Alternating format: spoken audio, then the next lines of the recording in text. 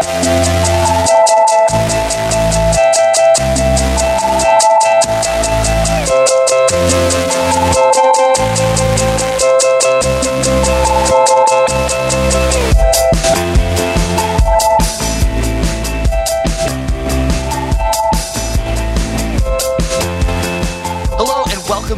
these fucking teenagers. Who are you? Who are you? Who are you? Who are you? I'm here to upset the order in your kingdom. I'm Ryan Shealy, returning from the outside, coming to upend the social order that has been reestablished in my absence. Great to be back on the show, hosting with Matt Rather, who has been holding it down amidst our increasingly hectic professional and academic schedules. It's it's been a clusterfuck. It has. But here now we bring the clusterfuck to you, our listeners, to subject Gossip Girl and Glee to a level of sociological and cultural scrutiny that they definitely deserve. This week we're going to be focusing entirely on Gossip Girl. We're going to be catching up on the last 3 episodes. And Ryan, you suggested in the pre-show that this might become the format for us. I think so. I think this works because there were a few times last season in which Gossip Girl and Glee happened to sync up, right? And there was a interesting thematic sort of harmony between the two shows in a given week. But more often than not, that's becoming not the case. And so I think that between that and the fact that our schedules are what they are, I think partitioning alternating weeks between Gossip Girl and Glee weeks gives us a bit more flexibility of pulling in Jordan, hopefully at some point pulling in special guest hosts, and have a every other week a in-depth discussion of 2 to 3 episodes of Gossip Girl and Glee, respectively. Right. And I think that because our passion here is to churn out high quality product for you, our listeners. I mean, I was going to say squeeze out, but yeah, that works too. Churn is good. Churn. As much as all of our actions actually pretty much indicate the opposite of that intention. We do care, and we appreciate the emails that we receive from listeners, especially Kat. Right, Kat is our watchdog. Kat is our conscience hanging over us. Of if there's about 10 days elapsed between TFT episodes going up. You know what she is? What is she? She's a graduate student employee. She's like our teaching fellow. It's very interesting. It's interesting you say that, because that's exactly how things get done with respect to my day job. Is I have to employ people to actually make me do things, or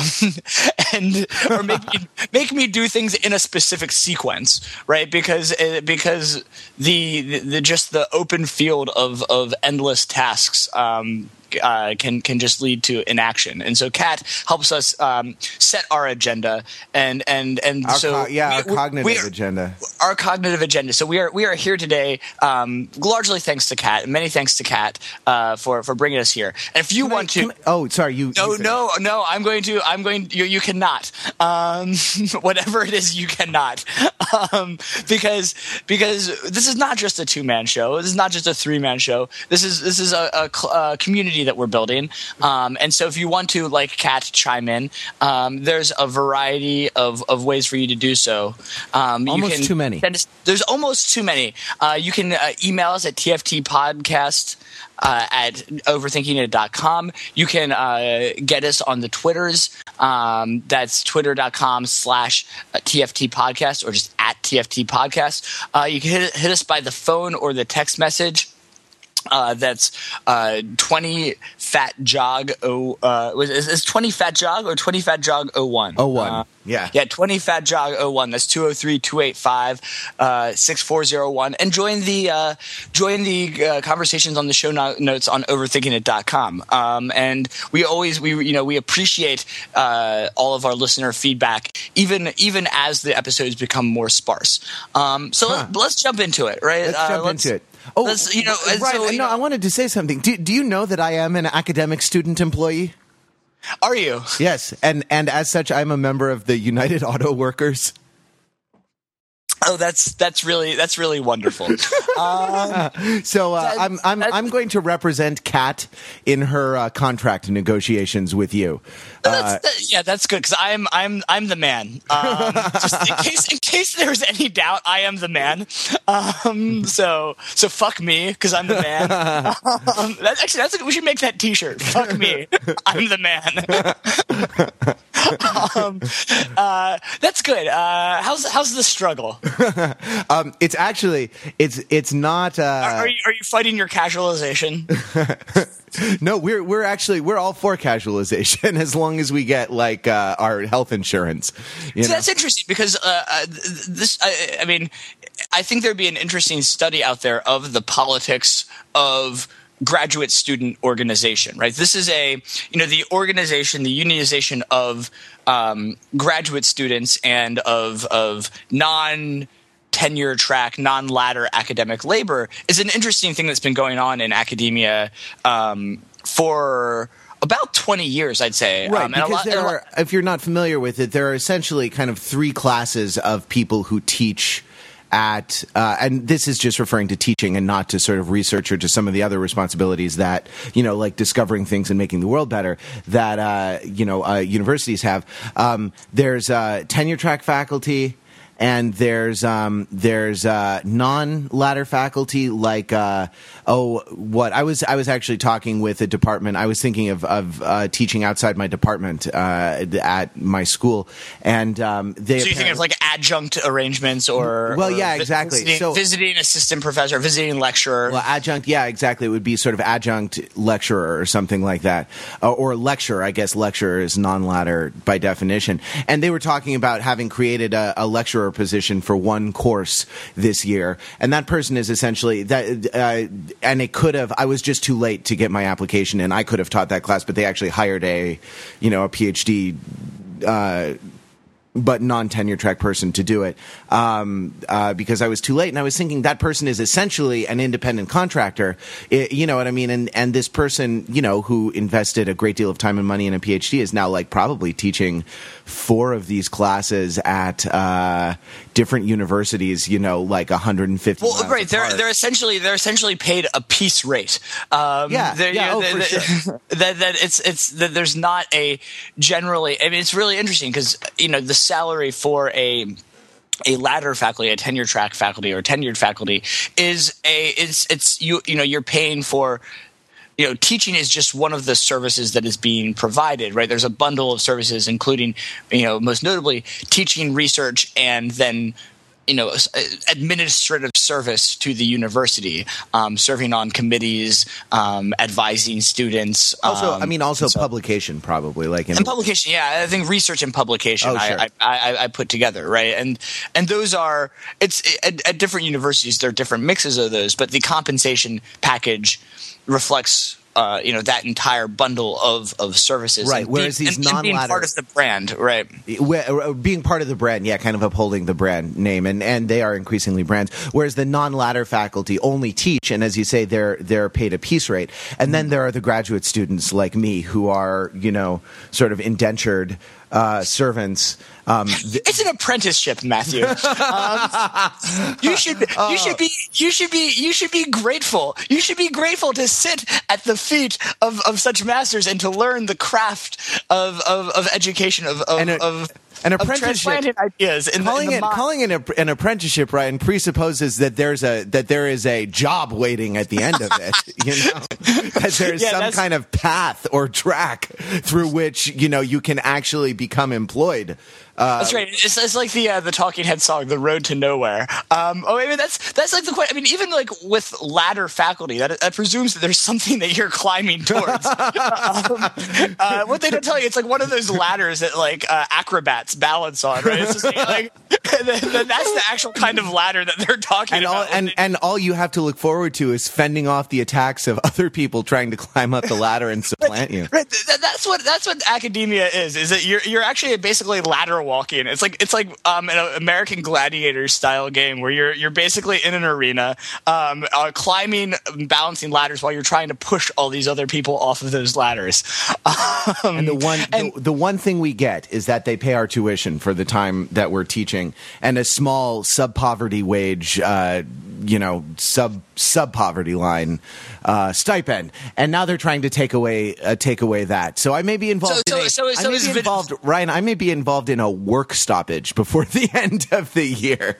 This is, and just as there's a few ways to link this back to Gossip Girl. I think maybe I was waiting for that. Is Vanessa's mother organizing you now that she's done the cheesemakers in Vermont? Is because I asked. So Matt mentioned that he is now a member of a union, and this is something that's been going on for the last 20 years. Is the organization of these non-ladder teaching labor, and to my understanding, this movement has a lot of its roots, or there's a strong focus of that at our alma mater, Yale University.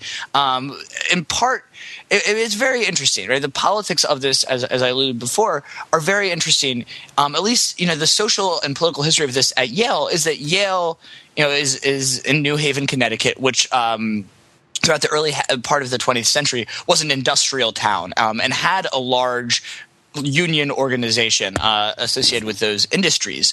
At the time in which, as those industries dried up, moved to other places, and sort of followed this the type of urban burnout that's described in songs like Billy Joel's Allentown. That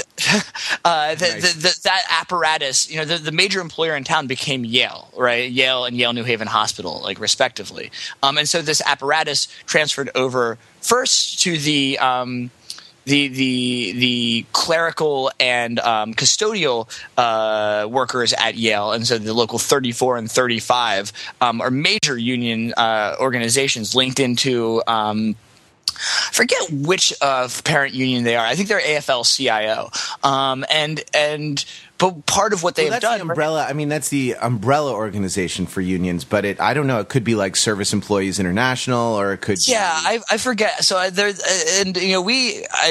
throughout our time at Yale, there were several strikes, or at least there's one during my time. I don't know if there were multiple during your time in New Haven, but I think what's interesting is part of this at some point, and part of coalition building and building kind of collective bargaining power. And the cynical view is part of the origins of graduate student unionization come from the interests that the workers of the clerical and custodial, the organizers of the clerical and custodial unions have had an interest in organizing graduate students as well, having another point of pressure that could be put on the faculty, so that if there's a strike, sure, it's not just that the dining halls are closed and the students get their $100 check.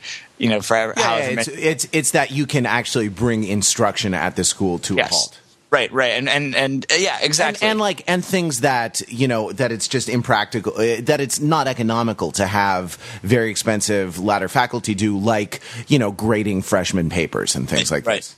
Right, but I think what's interesting is that, and I'm interested. So one of the platform points for GSO, the Graduate Employees and Students Organization, the Union of Graduate Students at Yale, was actually ending or rolling back the casualization of academic labor. So they're actually saying hire more create more ladder faculty positions, tons more. Right, because their package of demands, I don't know. I mean, they didn't have a ton of leverage, so calling them demands is maybe a little comical. But it had to do with wages and working conditions, but also had to do with combating some of the trends in the academic job market. Yeah.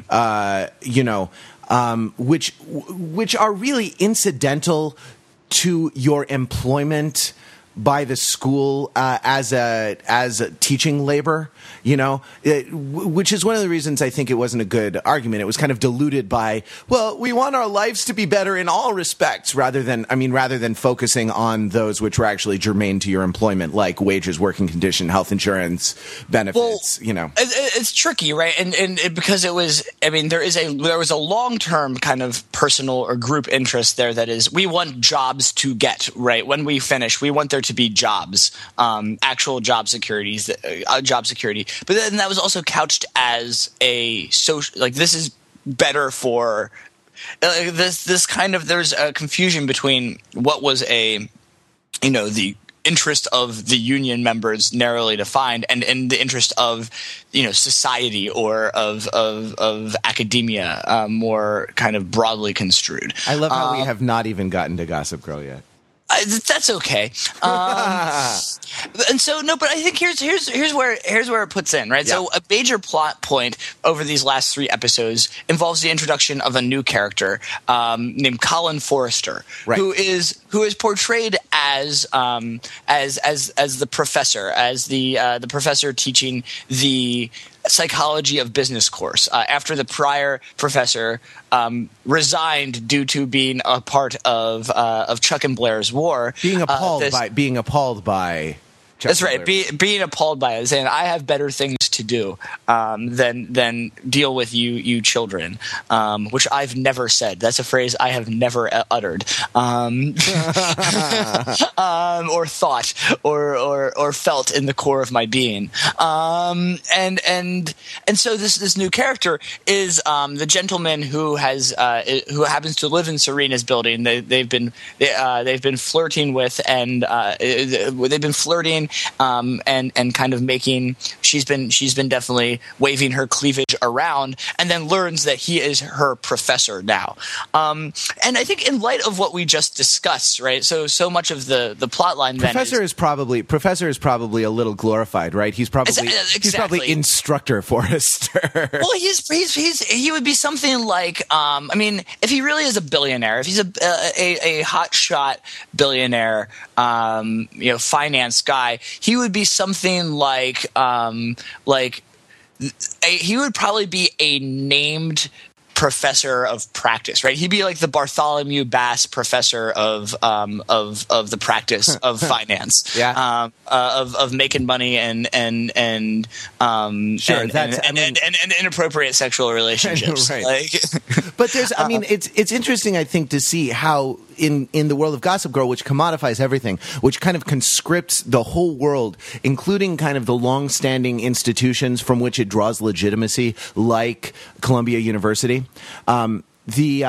It conscripts those into being sort of pieces on the board of like Chuck and Blair's games or something like that, as being kind of incidental to the interpersonal machinations of the characters. That's right. Well, and even for even with respect to Serena and her relationship with Colin, it's not like I am here to get an education, and it's like, what a weird coincidence that my my professor was this guy that I was seeing. It's like here's this guy who is of my social class and who is a suitable mate for me, and we need to deal with this pesky Columbia that has this stupid rule that somehow we shouldn't date, even though we are I am of the marrying age, this relationship is customary, and so that there's this charade that somehow there is an actual relationship that is set up by the rules of the institution, right? That there are rules of professor and student, where reality the dominant relation is this this network of these mutual networks in which they reside, and within those that community their union is perfectly legitimate. Yeah, they're sort of equally matched, and because it's a subordinate order, the order of kind of academic prestige and those rules and the business of the university, the professorship can be sort of picked up or put down at will, the way you would a Prada handbag or something like that. Well, that's the amazing thing, right? It's just the idea. He's like, yeah, I'm just going to resign. This is several episodes later, the thing that's coming up is whether he will just resign in the middle of the semester, and even the predecessor resigned. I mean, if this were going on, there would be some major issues at Columbia University, right? There would be some shit going down if there are two. This would be the board of trustees or whatever it is exactly that Columbia has would be getting called in, right? And this would be front page New York Times review. this is like even goes beyond the dean of Columbia College, the dean of the undergraduate students, who is once again this kind of referee, who is basically is nothing more than the headmistress once again, right? She is just the headmistress of this finishing school, is how she is treated, which is ridiculous. Even Dean Broadhead, who is the dean of the academic dean during our time as undergraduates at Yale, and who was like very, out there and a very public figure, had a very very lofty role. Like there were people who were our keepers, our handlers, but that was not his role, right? And so it's interesting that the dean in this place is on one hand being reduced to kind of almost like a resident advisor or something like that, chaperone. Chaperone, it's a good word. And yet also like the president of the institution, right? Like she's both the highest authority and menial and help essentially at the same time, right? So that there's both, like there's this compression to which it is essentially meaningless, right? That I think it's an interesting symbol of how little the formal organization of the university, of the bureaucracy matters. It matters very little. It's also, I mean, in the writer's defense, I'll say it's hard to dramatize a bureaucracy, but it is.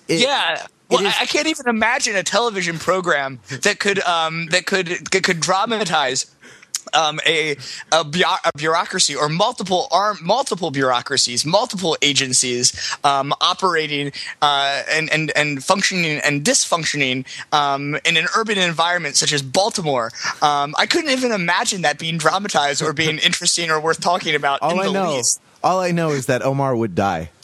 I know I think that's what it would take. There would have to be someone named Omar, and he would have to die, or there would have to be, if you're going private sector, there would have to be someone named Dom Draper, and he'd have to marry his secretary. Right. Exactly. But but that's, you see, The Wire is a brilliant TV show, and it was probably hard to make it that good for that long. It also conveniently. You think Gossip Girl is easy to make? It's also convenient enough. That kind of suppleness does not come easy. That Gossip Girl is hard to make in different ways, right? That Gossip Girl is the dialogue and set design and costuming and music are where the hard work comes in Gossip Girl. Sure. Right? And we've talked about this, the micro versus the macro. Yes. They're hard to make in different ways. Oh no! Let's drop it. Let's move on to something else. Well, let me come back to this, and we can kind of. This. One of our larger themes is about. I think that this is fitting, right? In prior episodes, we've talked a little bit, that the social order depicted in Gossip Girl has this relationship with many formal organizations, right? There's been in several cases the relationship with the police is in this way as well, right? That they either just ignore the police, they supersede the police, or if they call the police, they call the police colonel whom their parents know or with whom they have a relationship. And I mean, it's interesting because I've never quite thought of this, but it takes the show in an almost Marxist. I mean, it's not purely Marxist, but there's something about that resonates with Marxist thought, in that, in contrast with Weber, another great sort of sociologist of modernity, right? Weber, would say that as we move to our rational legal order, to modernity, these formal organizations, these bureaucracies, whether it is the state and the police, or the university, or the firm, that they really shape our loyalties, they shape our behavior, and that these traditional patriarchal forms of authority wane, and those ties break down a bit. Whereas in I mean, Marx also, points to social change, but, emphasizes class, right? And then there's debates in Marx's theory about the role of the state and how do we interpret the state? And is the state just purely epiphenomenal, and we just disregard formal organization and institution altogether, or do we kind of understand the ways in which these formal structures are co-opted by and subsumed by class interests, right? And so I think one of the things that Gossip Girl is doing well is, in part, like, yes, that would be like, it's hard to write your bureaucracy, as you say, but I don't think that that's the issue, right? In some ways, it's not. It's convenient for the larger themes of Gossip Girl. Yeah, right. It's that if it were if Gossip Girl, in other words, were a Weberian show and then opted to depict the bureaucracy in this way, it wouldn't work. It would fall apart. But it's that their aims and what they're good at fit mutually reinforcing relationship between their comparative advantage in terms of artistically and the world in which they're creating, in which that in fact these formal organizations, these bureaucracies are flat because the actual organizational forms that matter are these social networks, right? Are these elite networks? To put it another way, the university, conveniently enough, masks its means of production. Unpack that briefly. The idea, it's a reference to Marx's, assertion that the commodity masks its means of production. That is to say, you can't kind of see the suffering and the exploitation that went into your iPod, and that there's something inherent in its kind of iPod-ness that is a denial of what went into making it. Right. So there's this process of alienation from the labor. I mean, so it's like on one hand, as consumers, we are alienated from the labor. It's a twofold alienation. And the laborers themselves are alienated from like Marx was concerned with the latter form of alienation, the kind of surplus value theory of surplus value and the alienation of the worker from their labor and from the product of their labor. You're really drinking your unionization Kool-Aid, huh? But being a resident of the first world, I'm actually also concerned with the second form, the alienation of all of us from the means by which our world is brought into being. Mm-hmm. Oh, and I think that this is interesting that without even knowing it, the first half of our conversation is amazingly pertinent, almost as if we planned it. We didn't, to be sure, but as if. Yeah. Well, no, I think the fact that we didn't plan it just sort of serves to highlight our brilliance. But that what's very interesting here is, at various points on this show, on this podcast, we've talked about the role of education as a commodity, right? Yes. The commodification of education, and so this kind of, I think that this, in some sense, this is a really interesting point. That even in the academy, in which the form of production itself is actually very interpersonal, right? You interact with your TAs and your professors and your lecturers, and it's academic student employees, Ryan, and academic, yes, sorry, and your academic is that what you were called? You're actually called an academic student employee. It's terrible, isn't it? Stewardess, you're a stewardess.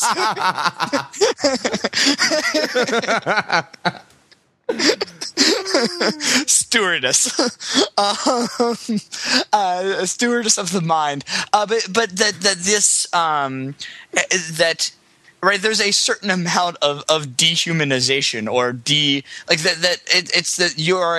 it's reduced to a service provision relationship, right, as opposed to a chain of apprenticeship or teacher-student relationships, or right? As teacher-student relationships, or as a seeker after knowledge, or a a person who is trying to master a body of knowledge for its intrinsic benefits. Right, and that's become delinked from the vision of academia, both at the level of professors, graduate students, and undergraduate students, is as a community pursuing something in concert, right? This has absolutely.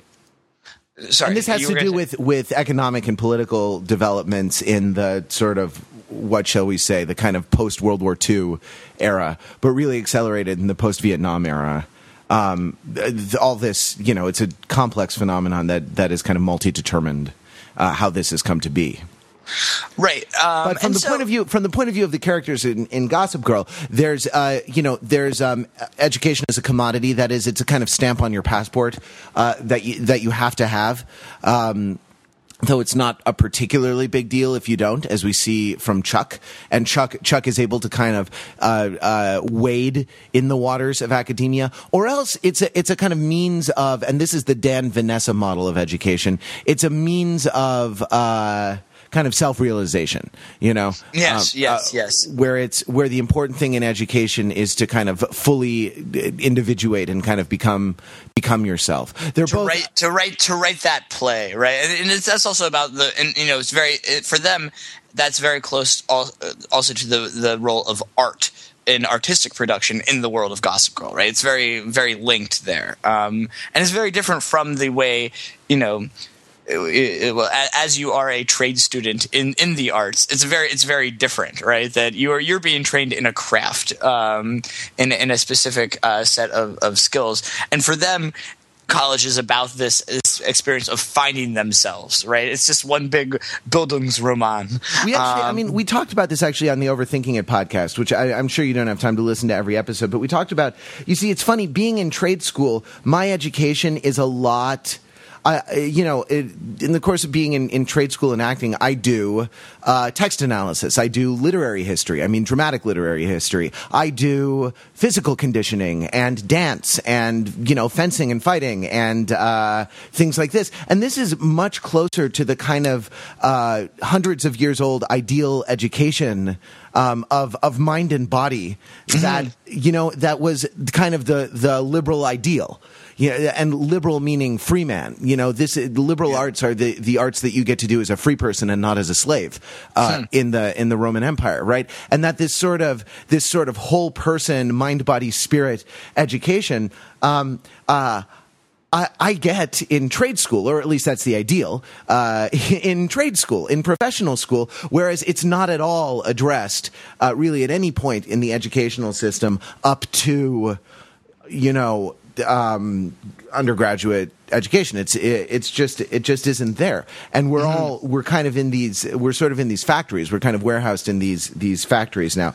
Well, it's interesting because when you are in high school, trade school or vocational school is where the stupid people go, right? That to go to vocational school, and to do the of a public four-year high school that have a vocational component to them, and that have a trade learning component to them, is to be kind of opting out, right? Or is to be that's the lower track, right? That's fascinating. But here I think we can distinguish Jenny, I think, from almost anyone else on Gossip Girl, because she actually makes something.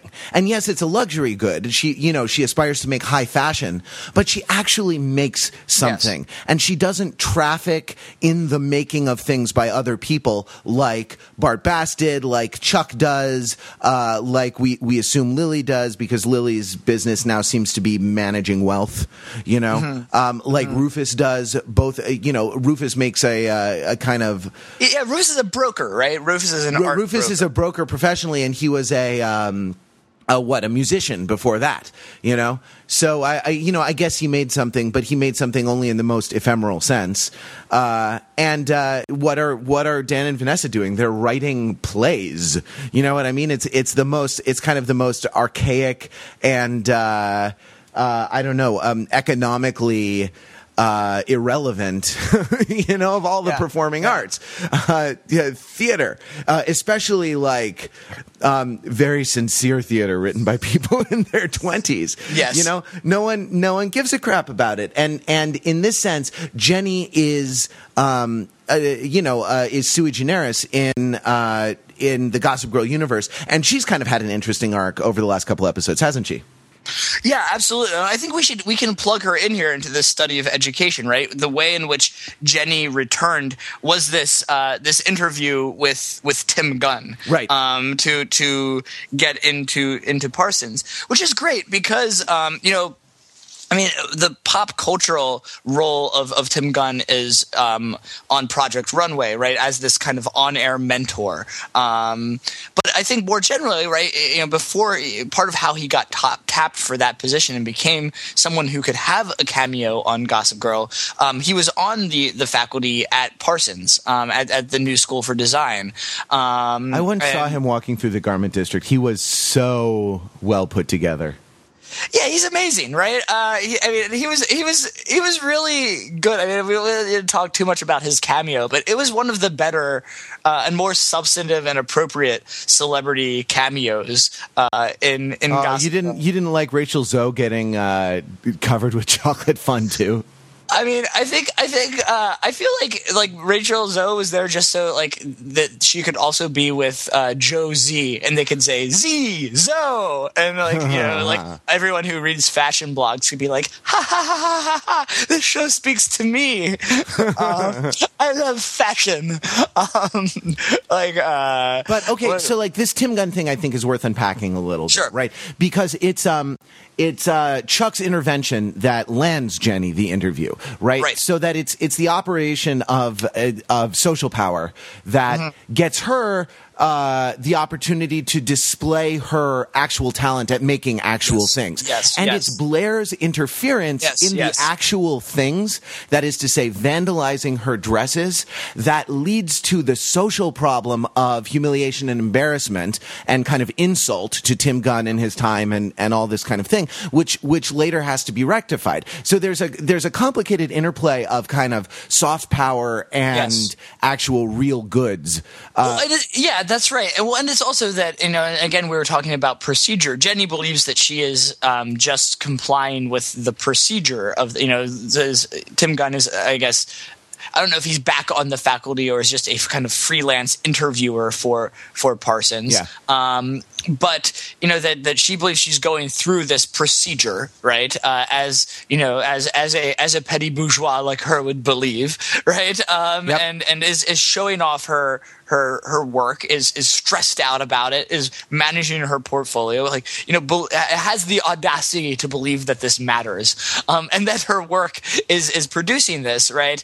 And as you say, that in some ways, the Blair and Chuck's respective intervention in this very much link this to what we were discussing with respect to Columbia as well, and so the fact that the security is so permeable that Blair and her minions can sneak in and spray paint whore on the dresses, right? Which a little on the nose, but it was interesting anyhow. Over the course of these 3 episodes, we see Jenny kind of on a journey. A Jenny journey. A Jenny journey. She has gone wild. Just a small town girl. That's right. Living. I think what she's. I mean, and there's in the episode in which she returns, right, which is the first episode of this arc, which we're discussing. Right, there's this great, there's an interesting sequence of events of Blair becomes aware of her return almost unconsciously, right? Blair's having nightmares, and the nightmare from Wait Until Dark. Right, from Wait Until Dark, and the person stalking her and attempting to take her down is Jenny, right? And I think that this kind of anxiety reflected in this nightmare is so she goes to the Vanderwoodson Bass Humphrey residence and finds Jenny there. And Jenny says, don't worry, Blair, I'm not here to upset your social order, right? And even though that is not the intent, that is exactly what she is there to do, right? That in some ways, and I think Chuck has knowingly, set into motion a sequence of events, in which these are events that can only serve to massively shake up the structure of alliances, and the in some sense could put tension on the constitutive order of the small section of the society in which they live, right? That this order in which Jenny, Dan, and Vanessa are freely entering and exiting and becoming assimilated into this world in which a new character like Juliet is gradually assimilated into, both through relationships with Nate and through friendship and trust with Serena, and so in some sense, that this is war. There's connections between war and revolution, between war and regime change. Both as the winner remakes the society, or that international war can lead to or be caused by a overthrowing of the social order, right? So that because Chuck's bringing in of Jenny was a salvo in this war, but it immediately has short-term and long-term consequences that start to acquire a logic of their own, and that that this starts with, in that episode, with Jenny sending to Gossip Girl the reason why she was banished in the first place, right. that she gave it up to Chuck, and then this continues in the following episode, in which Dan then lashes out, which continues. Sorry, I just have to remark that this continues the kind of disturbing deployment of casual deployment of statutory rape as a plot device. And actually, legitimate. I mean, full on, non-statutory sex without consent rape in drugged Jenny being dropped off at the bachelor party. Like this is, this is very interesting, and I think we have to kind of consider. I think it should give us pause what the hell kind of world we're living in. All right. Well, but this is the. I think we should flag that at this point. Yeah. No. Push on. That will get us back into our SVU Saw. Yeah. I know. Stick a pin in it and move right on. Yeah. Sorry, you were going on to say. Jenny sends the Gossip Girl information, and Chuck. Right. And then re-banishes herself to Hudson. But then in the following episodes, this continues to play out with Dan sort of stealing the Chuck Blair peace treaty, and then using that to actually try to hurt Chuck and Blair in order to get leverage to bring Jenny back. Right. Which fails and puts him on the outside, back on the outside in a very. There's a wonderful scene at the end of that episode, at the Blair's birthday party episode, that has the four Upper East Side principals: Serena, Blair, Chuck, Nate, looking at Dan, right? And that space, that cut shot is very clear of what that represents. The reverse shot of the four of them kind of standing together, yes. versus Dan. It reminds me of an early Kubrick movie called Paths of Glory, right? Uh-huh. Where you shoot from behind the who is it? It's Kirk Douglas, I think. And you shoot from behind the falsely accused when you're looking at Kirk Douglas, but you shoot from behind the judges when you're looking at opposing counsel or something like that. That is, who is set up against who is an important thing in visual storytelling.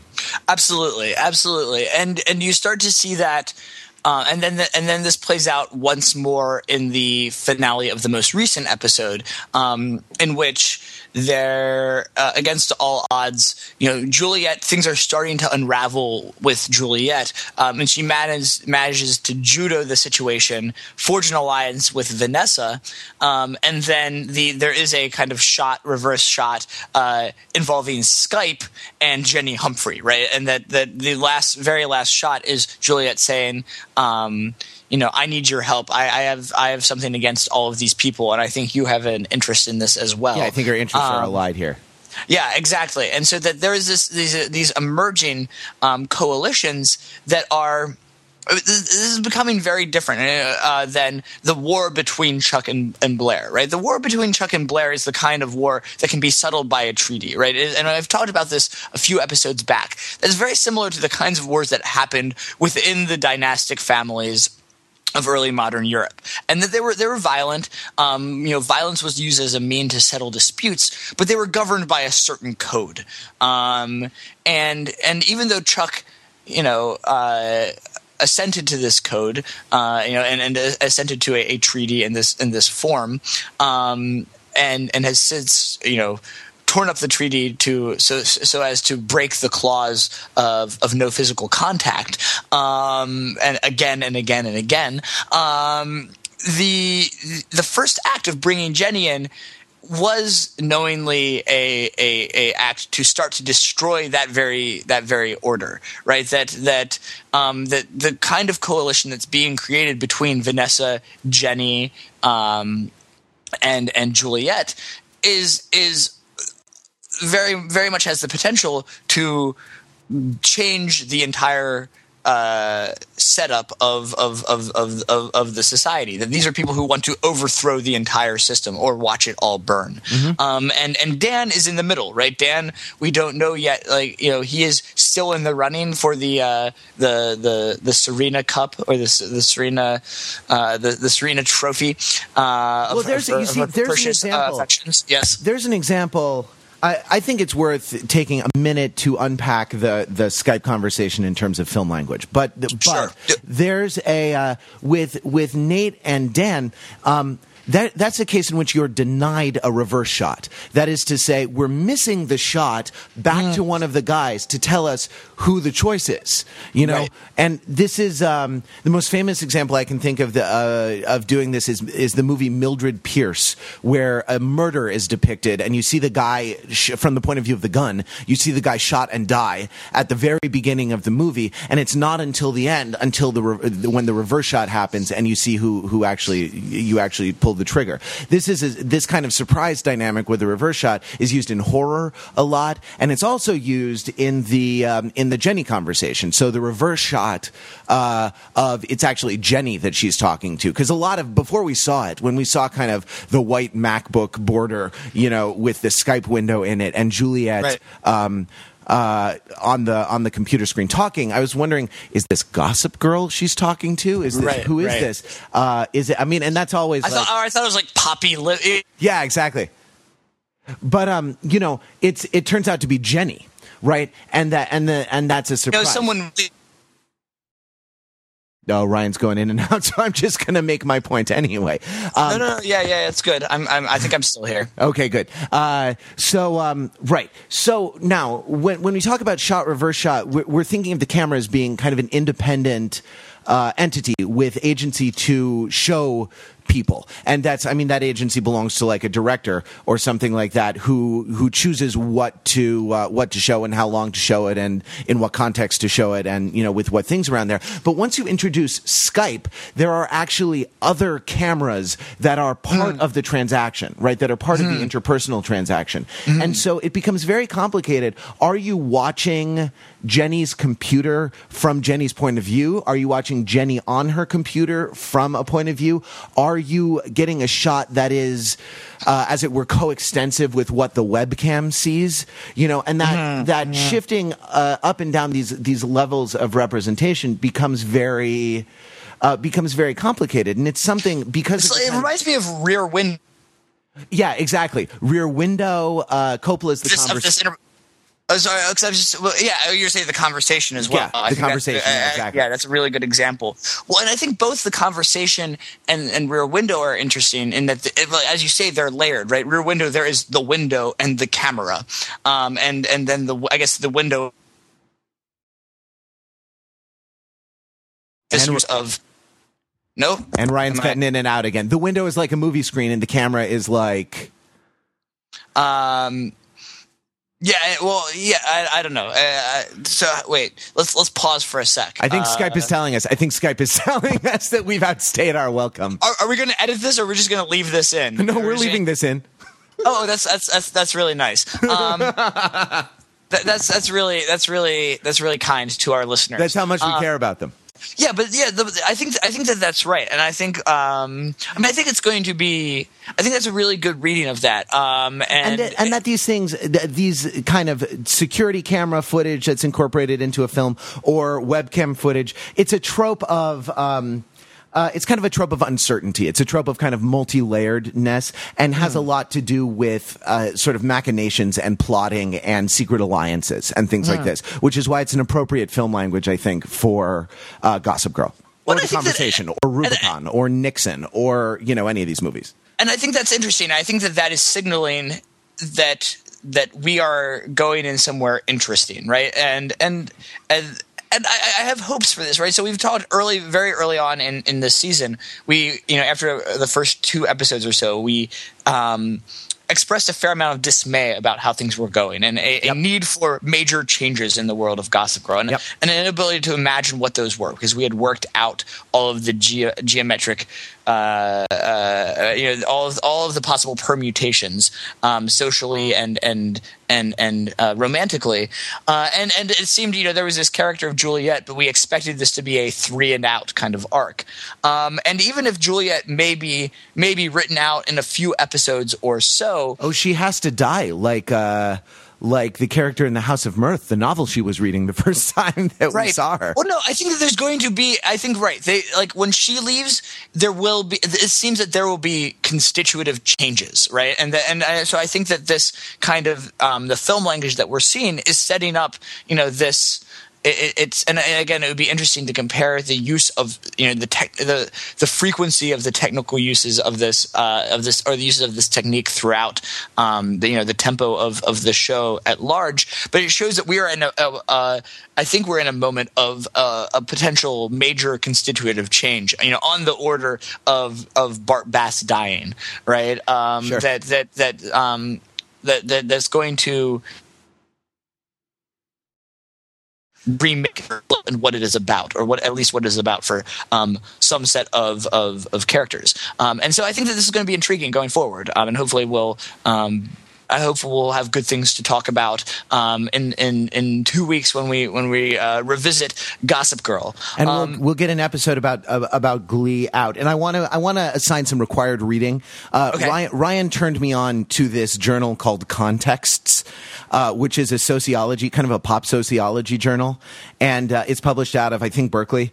And so your assignment is to beg, borrow, or steal your way into a university library and get the most recent the most recent issue of Context, which not only has this article about girls kissing and the kind of emergence of what we call non-oriented sexuality between young women of college and probably also high school age, but also an article called "Is Hooking Up Good for Girls?"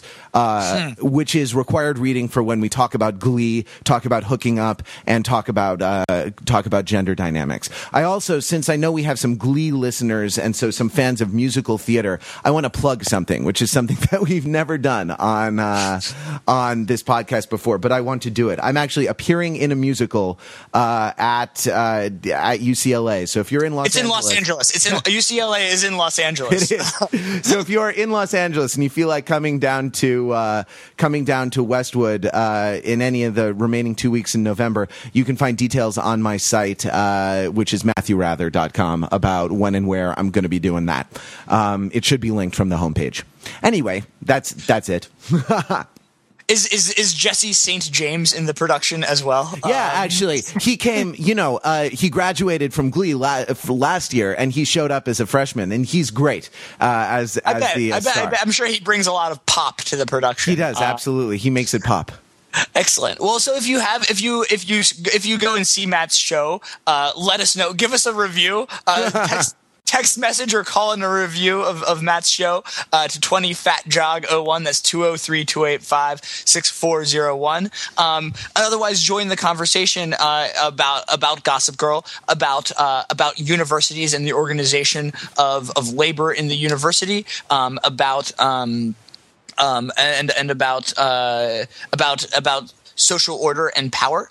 And you can also email us at tftpodcast@overthinkingit.com, at reply us on the Twitters at tftpodcast, and join the conversation on the show notes at overthinkingit.com.